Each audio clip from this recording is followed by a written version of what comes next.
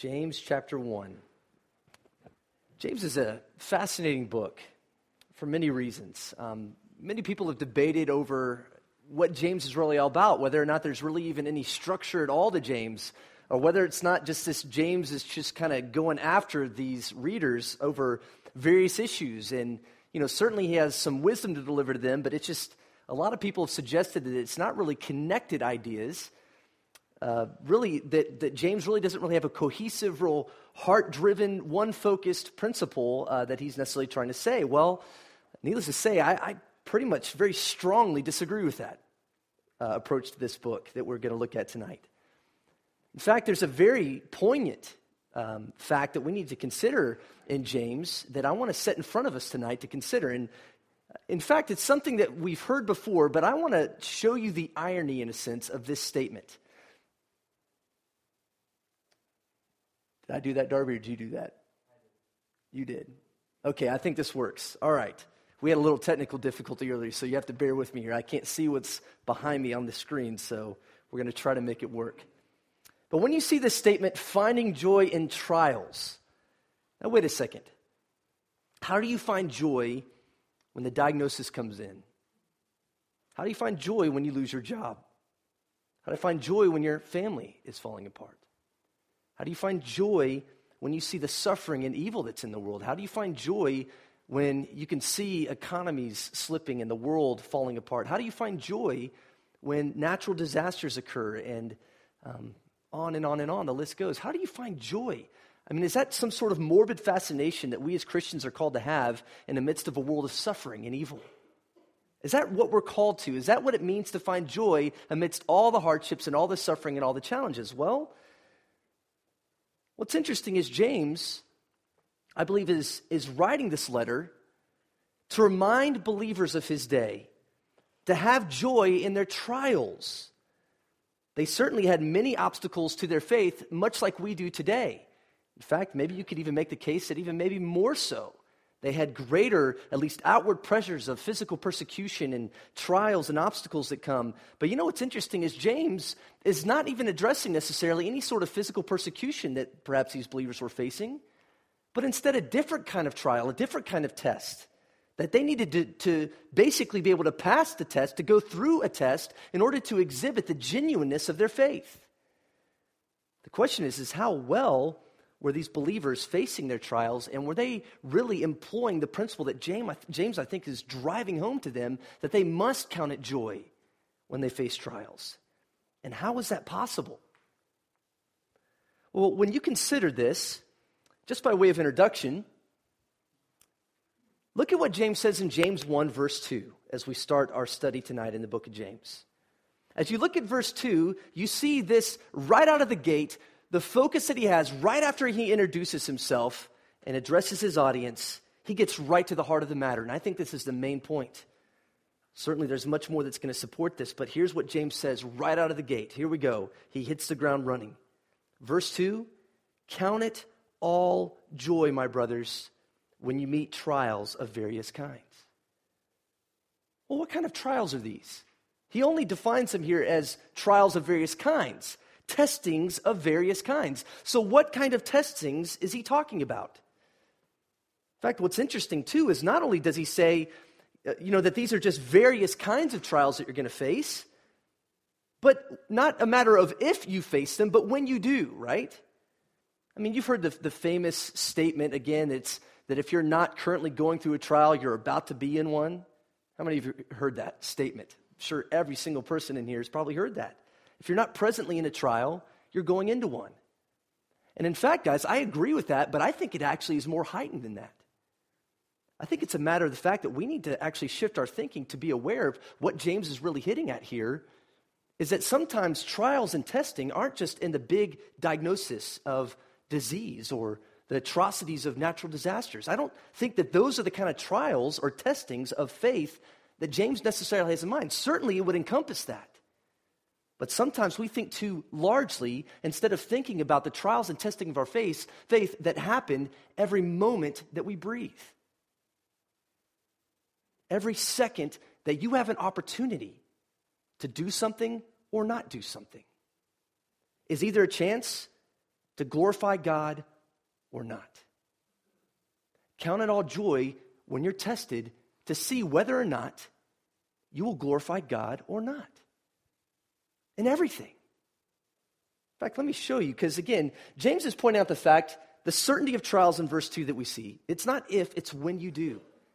And it's various kinds of trials that you're going to face. So the certainty of trials, the guarantee that all of us are going to be tested in some way regarding our faith.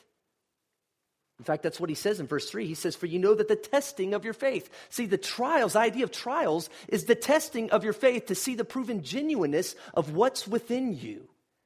Is your faith substantiated by a divine wisdom that's been planted in you through the mercies and the grace of God? So we have the certainty of trials, and we know that we're all going to have this testedness of our faith. But here's the question. Because in the same chapter, James not only says, hey, it's important that you know that when you face tests, this is something good to test the genuineness of your faith. But what's the difference between testing and temptations? Because I think that when you understand this at the outset and what James is doing, he is going to basically introduce this idea right here, but the whole rest of the book basically details the ways in which the believers that he's addressing had been facing many different kinds of testing of their faith. And can I tell you something? They had been failing. They'd been failing at passing these tests in a way that would correspond to divine wisdom that came from above. And so the imperative that we find here is that James is telling these individuals that they need to go through these tests and basically do it to prove the genuineness of their faith and the authenticity of their faith. And this is so vital to understand. But yet, James is going to make very clear there's a difference between that kind of testing of your faith and a temptation that you may succumb to. The temptation to do something other than glorify God. In a test, you have either an option to glorify God or to give into your own sinful desire. Well, what do you mean, Cooper? Well, let's look at verse 12. Let me show you what I mean. Because here we see the same idea that he's already said in the first few verses. See, here he says, though, verse 12, blessed is the man who remains steadfast under trial, for when he has stood the test, he will receive the crown of life, which God has promised to those who love him. So on the one hand, you have those who are steadfast through a test, and they do so unto the glory of God. But here's the other option. Verse 13, let no one say when he is tempted. See, here's a different word. When you're tempted, you're not allowed to say, I'm being tempted by God, for God cannot be tempted with evil, and he himself tempts no one. Okay, so what's the difference then? On the one hand, you have someone who is tested and proves the genuineness of his faith. On the other hand, you have somebody who's being tempted to sin, and they're perhaps blaming God. What's the difference between a testing of your faith and a temptation of your faith? Well, let me just simply explain it this way. What's the difference? A temptation is something that, again, would lure you and entice you toward things that don't bring God glory. In other words, when you're tempted, you need to realize what's going on here. God is not setting things in front of you and objects and opportunities in front of you for you to follow your own way and follow your own desires in accordance with your own wisdom, follow your own circumstances, respond by your own emotions, by your own wisdom. A temptation is always the flirtation that we have to not walk in accordance with God's will, but instead walk in accordance with our own desires. See, this is provoked from within us, not from God. God is not to blame for us choosing to follow our way and not to align ourselves to what would actually bring glory to God in any circumstance we face. And so the testing of our faith, the temptations that we have, look at what James attributes this to. Verse 14. Realize the source of when you're tempted, where it comes from. But each person is tempted, not from God, he says, remember, but when he is lured and enticed by what? What does it say? His own desire. Then, okay, let's just keep going here. Then when desire is conceived, what a graphic image here, right? When desire conceives in you, guess what? When that thing is given birth to, when you bear that thing out, it gives birth to sin. When you follow desires and you go your own way, decide to do it your way, it gives birth to what's called sin. You guys have heard of that term before? That's right. That's where it comes from. Your own desire leading you to take any opportunity that's in front of you to do what you want to do rather than what glorifies God. That temptation comes from within you. And sin, when it's fully grown, it's a deformed creature that we give birth to. It's a corruptible thing, and ultimately it leads to an unnatural, saddened end, which is death. Creatures following their own desire, hence giving birth to sin that is not walking in conformity with what would bring God glory, but instead pursuing your own natural wisdom and your own desires. We know where that leads. The wages of sin is death.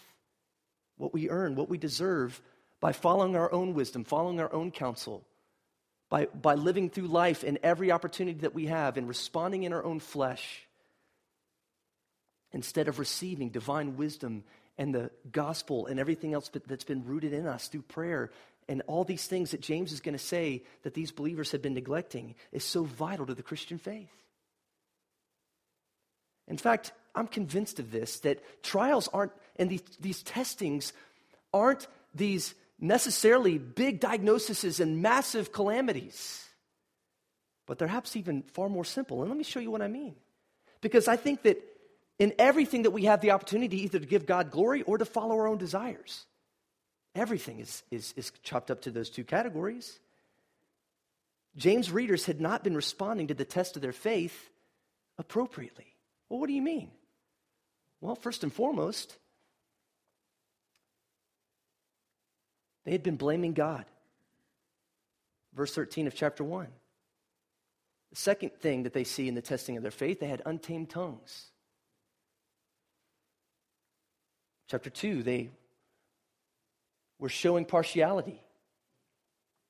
That is, that they were treating some as better than others, and certainly maybe the people that could give something in return to them, they were showing greater honor to and attention to, and other people were being neglected in the midst of their assemblies. That was a test of their faith that they were failing. They had spiritual arrogance and religious hypocrisy in chapter 3, verse 1.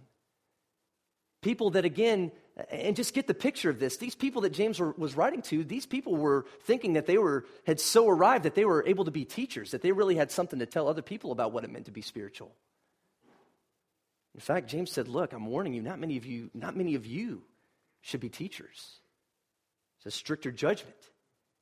In fact, we're going to see that these people that thought they had something to say should have probably kept their mouths shut, because they didn't really understand and they weren't exhibiting the true faith and genuine faith that should have been coming out. They're religious hypocrites. Not only that, but we see other places, the fact that they had quarrels, fights, disagreements with one another, disorders in relationships. We see again selfish ambition. They were kind of selfishly motivated out of their own desires and out of their own maybe desire to even be viewed as the most spiritual. But even that kind of consumed them in such a way that was manifesting itself in a very sinful way. Harsh judgments toward others. I mean, they were basically coming after people that weren't aligning to certainly outward forms of things, and people weren't giving and taking, and you had these harsh judgments that people were just dropping heavy accusations against people because they weren't conforming to higher levels of even holiness. And so there was harsh judgment being dished out. It's interesting here also, James says again, they were presuming on the Lord, not seeking the Lord's will, or seeking his will with the wrong motives. All of these were problems. Also, not only that, but they were failing to repent or see the seriousness of their sin as they ought. They were kind of just going along and they were just okay with the state that they were in. And instead of walking in accordance with wisdom that comes from above, these individuals, that these believers, professing believers that James was addressing, were failing even to repent of sins in their life as they ought. They were failing to keep their word. They were saying, oh yeah, we'll be there, we'll help you out. And then, oh yeah, what was that thing we were supposed to be at? Yeah, I don't know. I mean, they were given like a yes to some people, yeah, we'll be there. And then no, yeah, that actually never happened. Also, just one final thing. There's many more things I could put up here, but Again, this is just sort of an overview. They're failing to restore sinning brothers as they ought. Again, they were sort of allowing people just to go and they were focusing on maybe secondary issues or whatever it might be, but yet, we see in 5:18 to 20 the fact that they weren't really caring for and seeing sinners restored to faithfulness in the gospel. I mean, this is just a token. This is just an example. You go home and read James, and you'll just see that I barely scratched the surface on things and testings of these believers' faith. But what you see here is there's no necessarily diagnosis of cancer on here. There's no, hey, you're being tested in the sense of outward persecution. Hey, there's not these things that are going on. Instead, all of these things that James is addressing are these sinful motives, these ambitions that are being within the hearts of these believers that are basically being manifested in all these sort of hypocritical ways in which the church was failing to employ genuine faith toward one another as they ought. They were failing to meet the test. And so James has a pretty poignant solution that he actually gives, I think, at the outset of the letter, back where we were in chapter 1. In fact, he's giving these believers warnings.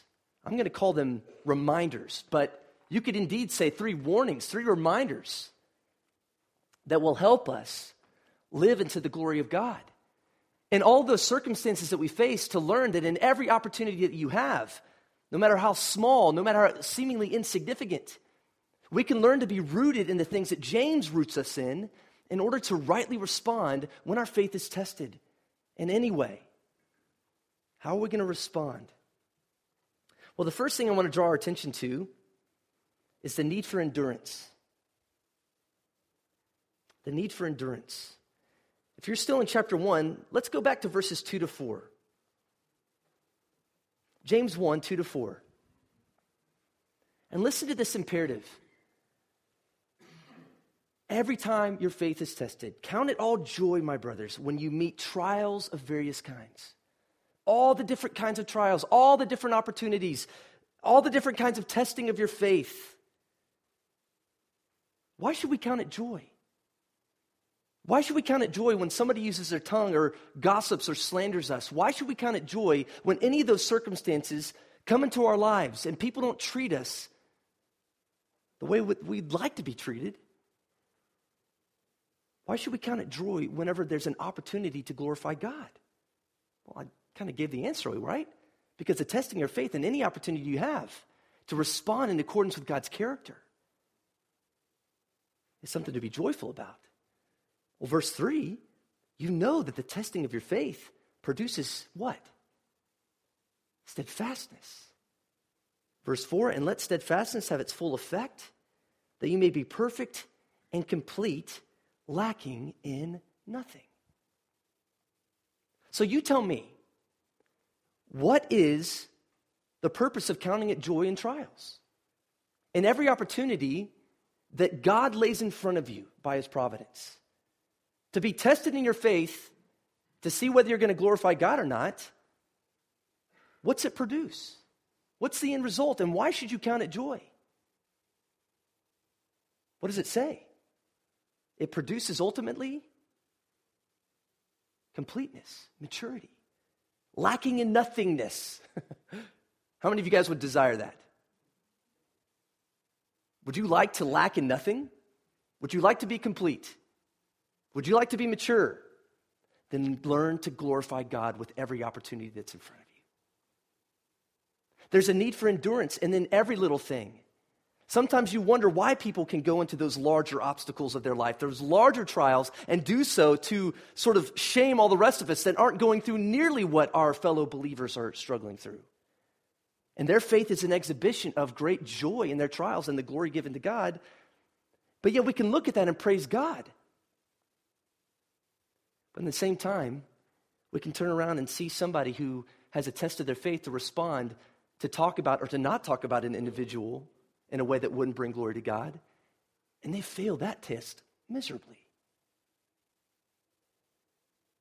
See, the desire that God has in front of you is that everything that you face, every single thing that you face, is an opportunity for us to be more conformed to the character and will of God. And as you do that, There's a quality of your character that not only in the things that you say, but in the moments of your day, what you devote yourself to do and how you spend the time that the Lord has granted you as long as you breathe on this earth and the body that God has given you. That even every decision to spend moments of your time to either devote yourself to be rooted in the faith as you ought and to glorify God is really a test of your faith. That it's worked out, that the ability, you guys have always heard it, that the ability that to arrive at the larger trials and to be able to glorify God in those kind of circumstances is built through all the little things, the little bits of faithfulness, the opportunities to, in your integrity, demonstrate the joy of your salvation and the desire to be rooted and grounded in the Lord's will as you ought. And the effect and the steadfastness, as you steadfastly keep seeking after all the ways that you can give God glory in every opportunity you face, the steadfastness, when it has its effect, when you just discipline yourself and you pursue these things, the idea is completeness or not lacking in anything. I always tell my college students here, what's the definition of maturity? Don't shame me now. What is it? Yes. Awareness. You guys all knew that, right? That's right. If you're in my college ministry, they hear me say that all the time. Maturity is about awareness. Maturity of our faith, guys, is meaning that you are aware in the opportunities of what brings God glory. And so as you're maturing in your faith, as you're overcoming obstacles, as you're going through trials and testing, maturity, completeness, lacking nothing, means that you're aware of how to respond to the glory of God in circumstances.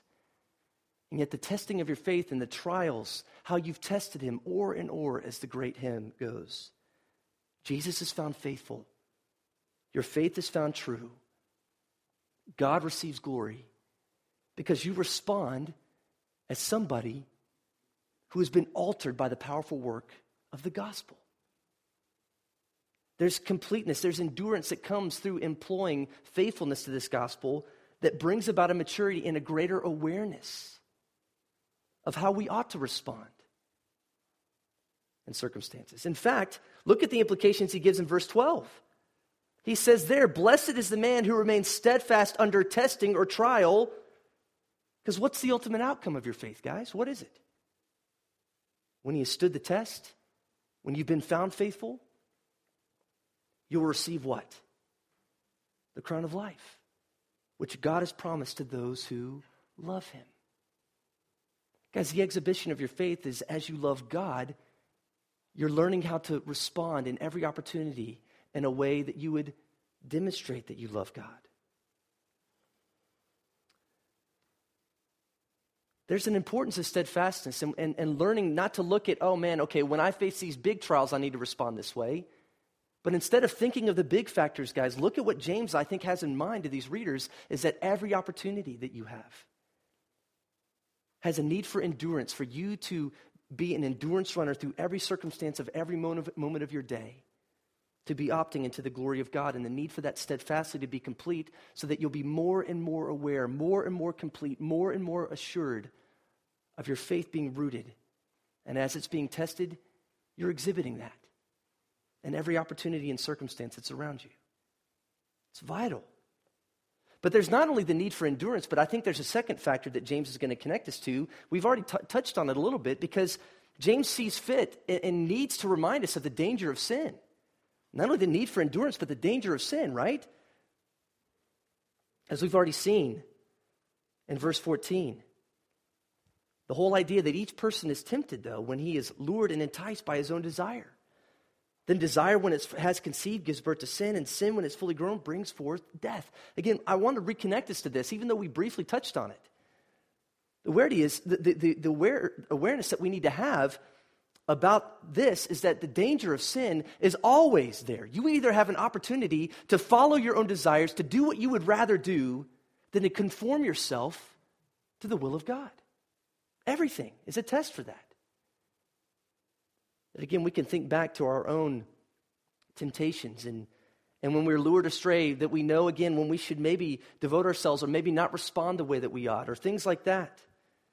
That when we choose to respond in ways, or when we choose to devote ourselves in ways that don't conform to what would really form Christ in us and a greater devotion to the gospel, we often opt to follow our own desires. But yet we justify those things, don't we? Oh, this is not inherently sinful. We have to be careful with that, though, don't we? Because basically what James says here is anything of following after your own desires that aren't in conformity to the will of God, what comes from that? What's birthed from that conception? Sin. In fact, he's going to point out all the other places. I mean, you could even consider the fact that later on he's going to tell these readers in chapter 4 and chapter 3 that, again, these people really, for all that could be said about their outward spirituality and their outward ability to teach others and be right and have a lot of knowledge and desire to be viewed as teachers, and those that had really come to a great awareness and understanding of things of God, and they really appeared to be spiritual. That what's even interesting is that James constantly says that these individuals, his readers, are dominated by selfish ambition. But yet the outward forms, they looked really religious. They were following their own desires, even in their spirituality, which is kind of scary to think about, right, in our context. Following after our own desires and following after our own selfish ambitions, instead of really considering what it is to give God glory in the circumstances of our life. There's a danger of sin and following after what we would rather do, rather than be controlled and guided by the Spirit of God, through the grace of God, according to his word. Instead, we follow after our own wisdom and our own desires, giving birth to sin. And all the relationships and circumstances of our life become disarray, and every vile practice, as James says later on, erupts from that. So regardless of what we think we are spiritually, when we look at the principle that's really driving us, are we really being led by our own desires, or are we being controlled by a different principle? I mean, let's stop playing the game, because that's what James is calling them out on. And he's saying, look, you religious people, be wretched and mourn and weep. Repent as you ought. But James wasn't necessarily even confident that they were even going to do that, which is kind of scary in chapter 4. But guys, we have to be reminded of the danger of sin, the need for endurance. If you're a believer, praise God for the victories. But again, we need to keep pressing on to learn how to give God greater and greater glory so that it produces its maturity, all the while being aware of the dangers of sin and us being tempted, even in our religious pursuits, to actually end up at our own desires and not really accomplish the purpose of doctrine, the purpose of the truth, which is to cultivate character in you that corresponds with that truth. The next point, very quickly. It's not only the need for endurance, the danger of sin, but I think this really gets at the heart. Well, if there's the need for endurance, and if there's the danger of sin, what is it then that we really need? Well, if you're still in chapter 1, go to verse 5, because I believe James spells it out for us. Because what I want to point out to you before we actually look at verse 5, what kind of wisdom is this? Is this a wisdom that says basically like, man, I'm pretty smart. I mean, I've figured out how to live life. Is it a wisdom that says basically, yeah, I mean, I've got this thing down, and this wisdom really, it's what I have, and man, I wish other people were as wise and smart as me. Is that the wisdom that James is talking about? Or is it a different kind of wisdom that believers are imperative that believers understand? The source of this wisdom, and whether or not it begins with you or somewhere else. And I think James actually makes the case very clearly where it comes from. In fact, it relates to this first point here in verse 5. Notice this, if any of you lacks wisdom, if any of you lacks the ability and awareness of how you ought to respond in any opportunity that's in front of you. Have you guys ever been there where you don't know how to respond in a circumstance or an opportunity, and maybe you responded in the bad way? I'm raising my hand. I've been there. That's me. If any of you lacks wisdom, think James is basically making implications here. That's all of us. We all lack wisdom. We all lack awareness of how we should respond to the glory of God as we ought. So where are we going to go in order to think rightly about how to respond in the trials that we ought? What's the first thing that James says we should do? If any of you lacks wisdom, let him do what? Ask God. If you lack wisdom, do you pray as you ought? That's a pretty simple connection, right? If you lack wisdom, if you're lacking the opportunities to be able to respond in the trials and the testing of your faith and any opportunity that's in front of you, have you asked God as you ought? Because again, consider what James says here. I mean, sometimes we wallow around going, I wish I knew what I should do in this circumstance. And then we kind of go around and we like to hear people talk and give us suggestions. But yet the one thing we don't do is we don't ask God. In fact, we ask God and we don't ask God as we ought, and so we don't receive. But consider this, the fact that God is willing to give generously to all without reproach, and it will be given him. There's a contingency here, though, but let him ask in faith with no doubting. For the one who doubts is like a wave of the sea that is driven and tossed by the wind. In other words, guys, let me say this, that your prayer should be rooted in faith. In other words, you shouldn't just mouth words that you know are right to say and not actually desire to respond in a way that would glorify God. Because sometimes we do that, right? We like to ask the right things. We like to say the right words. But then when it comes down to it, we don't necessarily like to actually do what would be necessary in order to see that prayer request fulfilled. We often, sometimes, again, and that's where James says again, that those of you that are praying with the wrong motives, right? In chapter 4. To spend it on your own pleasure. That is, you're willing to say the right things, but your motives are still that you really want what you desire. That's scary. In fact, let's just go look at that real quick. Go to James chapter 4. Because again, I think he's coming back to that issue of prayerlessness or praying with the wrong motives right here. In verse 2, he's telling him, you desire and do not have, in chapter 4, so you murder. You covet and cannot obtain, so you fight and quarrel.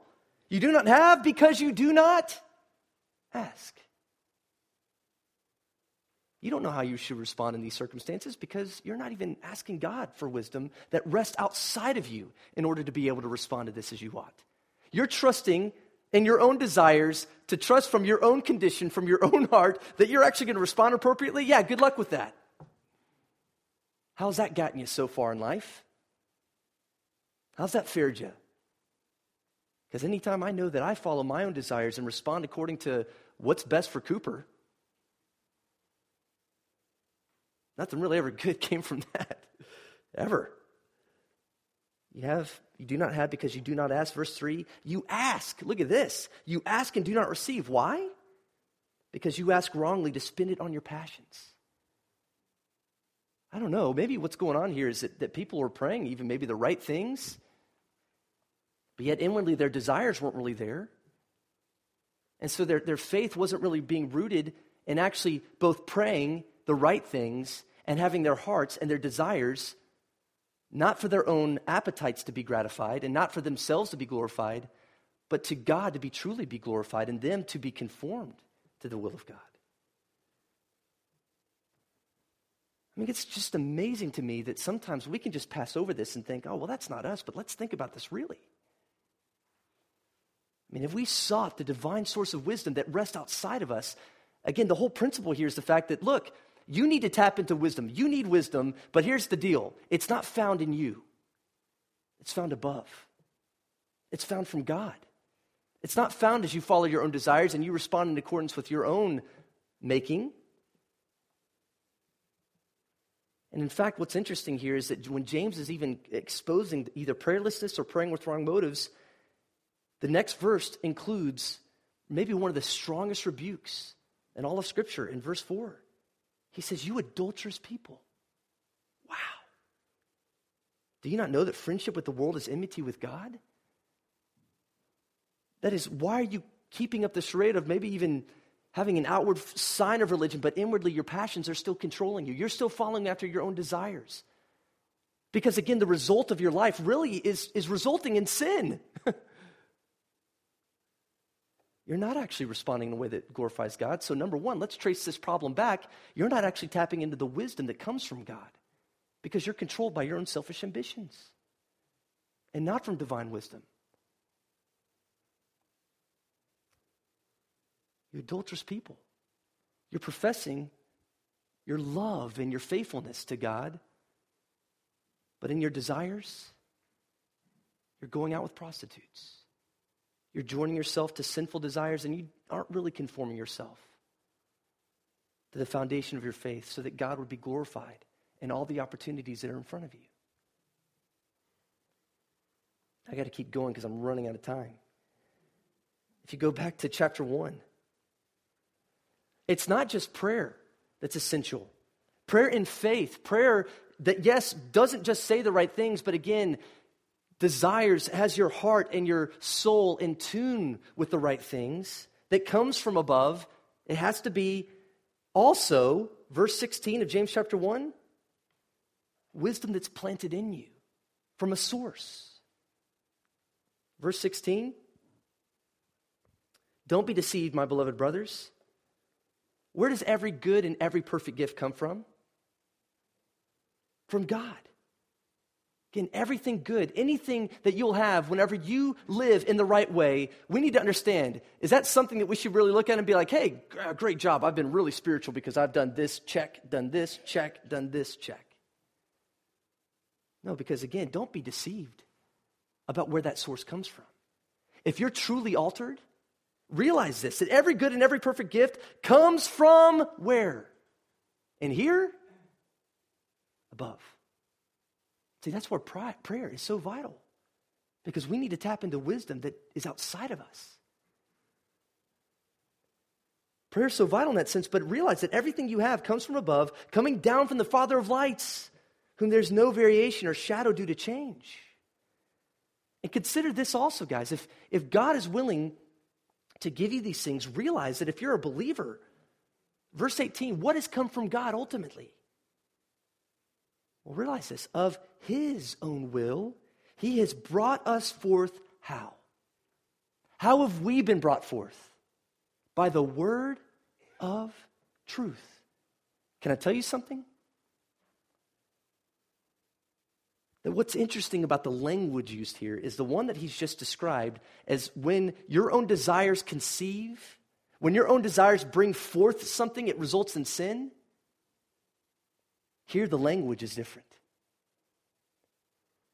Because what's being planted in you is from God, and yet what comes out is brought forth from God, the source of God within you. It's him doing the work, him transforming you. That what comes out by the will of God, not when you're following your own will. Do you see that? When you're following your own will, sin comes from that. When God works his will in you, what's coming out, what's being brought forth by the word of truth, by the way, is from God. Because you realize that the will of God being planted and rooted in you, the wisdom that God plants within us, the source of that is the word of God itself. The importance of prayer, which is tapping into wisdom that comes from above, it's outside of you, but also the wisdom to guide you and what is going to come from you in order to be in accordance with God's will, is the very word of God itself. That's what's been rooted within us. And what's brought forth out of that is from the word of truth. It gives birth to something in us, and that's different than what it means to be following our natural desires. God has planted this so that we should be a kind of first fruits of his creatures. In other words, guys, the harvest, James is saying here, the evidence of when the crop is planted, when it's watered, when it grows, when it actually bears its fruit, and you show that what's been rooted in you comes out when the harvest is known, what comes out of you that's been planted by the word of God is a response in the opportunities and trials that you have to the glory of God. This is why God's planted this in you, so that you would be a representative in every opportunity that you have to bring God glory. This is why he roots in you. This is why he's given us his word, so that you would be rooted in that. And what would be cultivated from that word would be alignment to his purposes. And then when you learn according to that word that's been rooted in you, and this is through the grace of God, this is wisdom that's outside of you. It's a word that's alien to us in a sense, but yet it does a work from within that shows forth outwardly when the fruit comes out on its limbs. In fact, if you look also at verse 21, he says it again.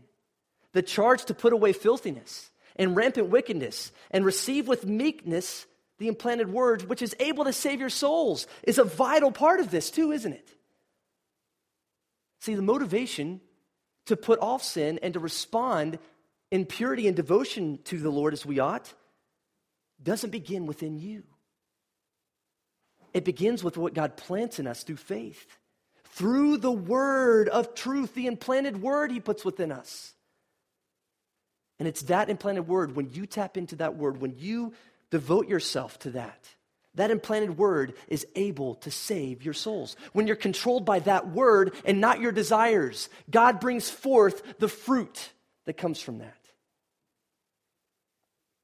So the motivation to put away filthiness and all the rampant wickedness in whatever way it might be, if you struggle with that, the first thing you have to do, yes, pray for wisdom that rests outside of you, but also receive the implanted word that comes from God. It's alien to you.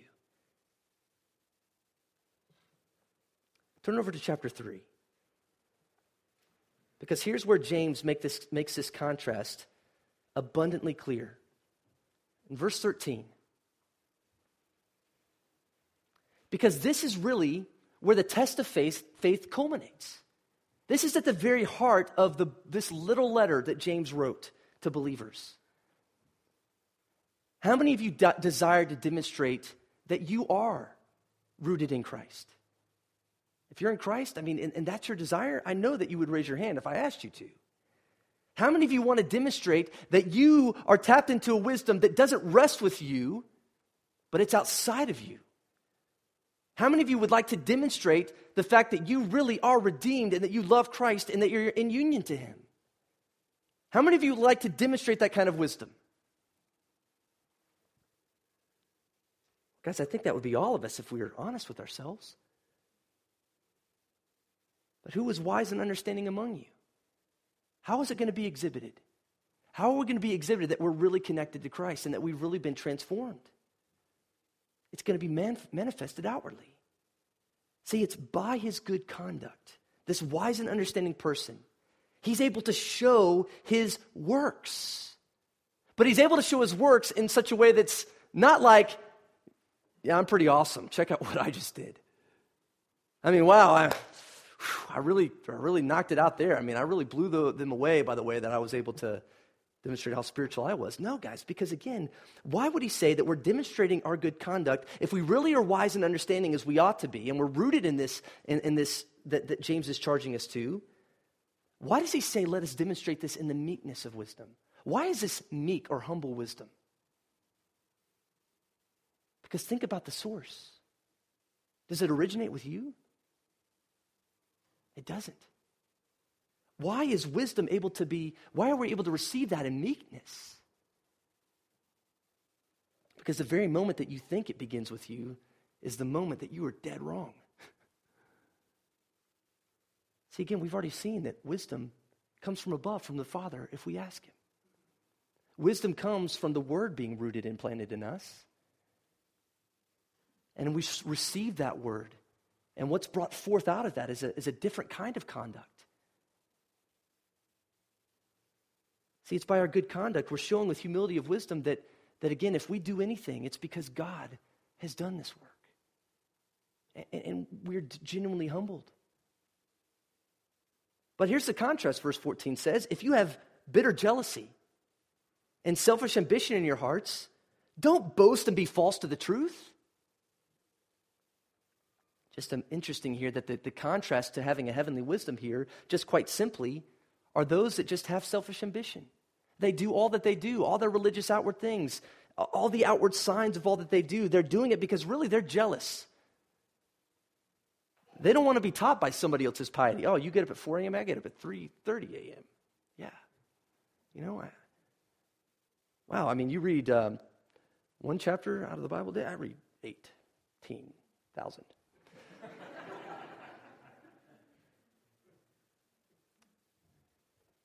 We're selfishly ambitious. We're jealous. We don't like other people looking more spiritual than we do oftentimes.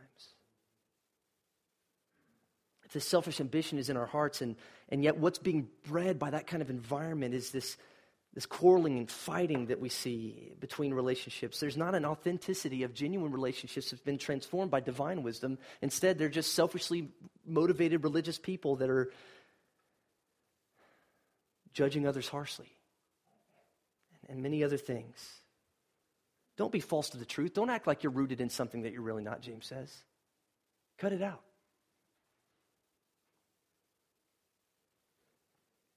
See, because verse 15 is very clear. The kind of wisdom that you guys are demonstrating, James is saying to his readers, he says this is not the wisdom that comes down from above, but instead know the source. This is not the wisdom that comes from God, because again, we know what the wisdom that comes from above produces, right? It's wisdom that's outside of you. It's not wisdom that originates out of your own desires, giving birth to sin and then death. See, this is not the wisdom that comes down from above, but where's the origin of this wisdom that we too often operate on the basis of? It is what? First and foremost. It's, say it, earthly, unspiritual, and, whoa, James, you just went a little bit too far, right? Whoa, demonic, come on, no. I got a little bit of sin, but it's not demonic. No. It's demonic. We need a serious gut check, don't we, when we think about this. In other words, you're acting in exact accordance as the demons do. You're no better than them. When you're conducting yourself out of your selfish ambition, following your own desires, you're no better than demons. You're showing that you're rooted in a wisdom that's following your own desires. That's what demons do. You're earthly. You're of this earth. That's all you really care about, and seeing your desires gratified there. You're unspiritual. You're not really spiritual, even though you maybe appear to be. In fact, you're demonic.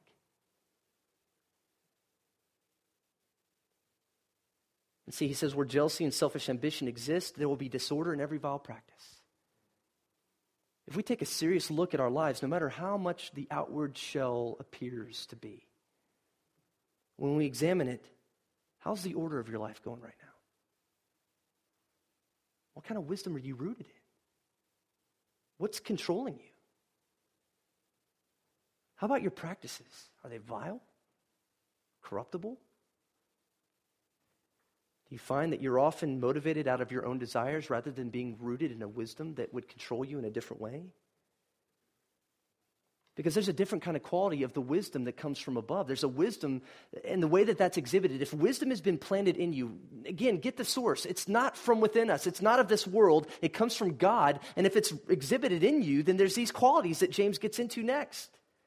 See, the wisdom from above is first, what's the first thing? Purity. It's pure. Unstained. It's amazing that he goes to the first sign of the fact that you're rooted in wisdom from above is that you're pure. How's your purity? Because again, this is the first thing that's assaulted, right? Is often our purity. Compromising in our thoughts, our hearts, our motivations. One of the first things out of the gate when we kind of follow after earthly desires is when the purity of our minds are tainted in some way. We don't follow purity. The second aspect of wisdom that's exhibited, that comes from above, is next, peaceable. Are you a peaceable person? In other words, do you make peace with people or do you make strife with people? If you have wisdom from above, the next quality is not only purity that you're devoted to in your life, but you make peace. Gentle. Are you a gentle person? I always think of this when I think about gentleness. One of my friends out in California, when I was out of the church at Grace Community, there was a guy who was in children's ministry. He was about 6'4". He had the bench press record at Purdue. I think it was something like 580 pounds. The guy was huge. He was enormous. And you would think, man, this is a guy that's just fit for like college ministry, like break college students in half if they get out of line, kind of guy. His name was John Crick. But what's amazing about this guy is he wasn't one of these guys that's just getting in and roughing people and putting them in headlocks and yelling at them to be a man, that kind of stuff. But he was a children's pastor at Grace. Had kids climbing all over him. He was like a jungle gym. It was awesome to see. But it's gentleness is really power under control. The ability to, again, you could crush somebody if you really wanted to, but you don't. Because you're gentle. I always think of him when I think of the term gentleness and a form of true spirituality. Is a gentleness that's associated with your conduct. Are you open to reason? That is when somebody brings you some matter that maybe you aren't responding in a way that would bring glory to God to. Are you open to consider it or not? Are you open to reason to consider, again, the humility, the fact that you realize, look, wisdom doesn't begin and end with me. I don't have it all figured out. The open to reason is one that truly lives in line with that wisdom, to realize it doesn't originate in me, but I'm still in need of others to help show me. So you're open to reason. How about this next? Full of mercy and good fruits. Are you a merciful person? The next term with this, just good fruits, or good fruits just coming out of your life. How about this next one? Impartial. Do you look down on certain people? Do you treat everyone in accordance with how they've been made in the image of God? How about this last one? And sincere. Are you a sincere person that when you listen to people, are you genuine about your care for them? Are you hypocritical? I mean, do you tell people one thing and then go back and say, yeah. See, because all these qualities demonstrate, and if you're honest about this list, can we just be honest? None of those things originate in us, do they? It's not natural. But verse 18, a harvest of righteousness is sown in peace by those who make peace. Is the harvest, is what's being grown and cultivated around your life. This harvest of righteousness. As you are a peacemaker and making peace with those around you. Because the opposite's true as he gets into chapter 4. Quarrels, fights, dissensions, adultery, impurity, all these things are happening because people are being driven by their own desires instead of really being rooted in divine wisdom that comes from outside of them. There's a need for wisdom here. But if you remember as I started, I asked you the question, how do you count it all joy when you face trials? Well, the joy is this. That if you're looking at your own life and realizing, man, I can't measure up to any of this. I don't exhibit this kind of wisdom. That's the best place to start. Because you recognize the need to confess that you need to pray and ask God to give you wisdom that's alien to you. But yet you have to understand where it comes from too. It doesn't come from anything else but the Word of God itself, the Word of truth that God intends to have planted deeply within us to know and understand what He said and what His will is. We have the need for endurance to keep steadfastly running, and it's not that we have arrived, as Paul says in Philippians 3, but we press on. And the next time that your faith is tested and the opportunities in front of you to either say something or not do something, any opportunity to spend your time or whatever moment of your day, either unto the glory of God or not. That if you learn to steadfastly endure those trials, you will be a complete person, being rooted in the sufficiency of the wisdom that comes from outside of you. all the while being seriously aware the danger of sin that exists still within you to follow your own way and to not follow God's way. The challenge in front of us is this. James's readers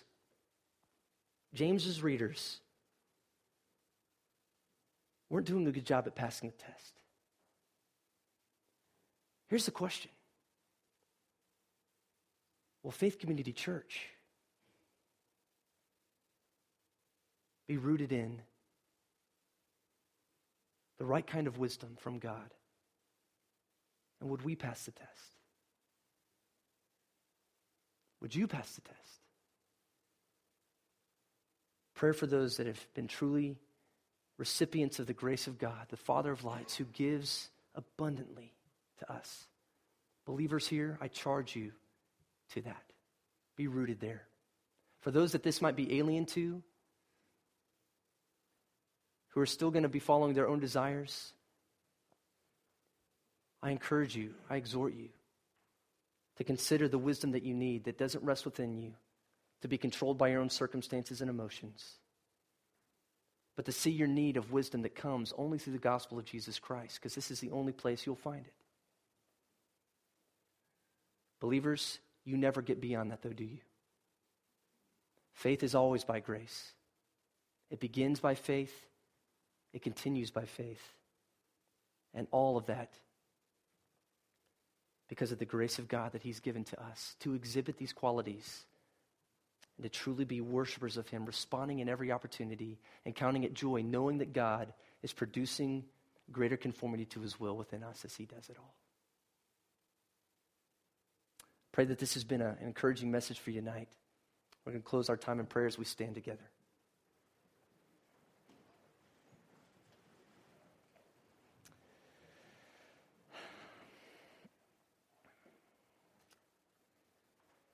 Lord, I pray that our attitude would truly be that.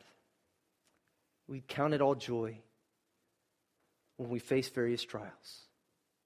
Lord, all the many trials and all the many tests that we have in every moment of the day, Father, that we exist, to either spend it for your glory or to spend it following our own desires. Lord, I pray that you would help us evaluate what kind of wisdom we're really rooted in. And Father, if we have the qualities that aren't really aligned to what brings you glory, Father, would we truly look beyond ourselves through prayer and genuine faith and to your word, Father, to guide us. I pray, Lord, that Faith Community would be a place that we would respond to this message, Father, that James had for his readers. And that we as a church, Father, would truly, in love, encourage each other to continue growing, desiring to see the conduct of our lives be a demonstration of wisdom from above, Father, and not the wisdom that too often characterizes the many churches of our day, and especially our culture. Help us, Lord, to be different as we're rooted in your divine grace, and truly being humble servants and stewards of this great treasure that you've put within these clay pots.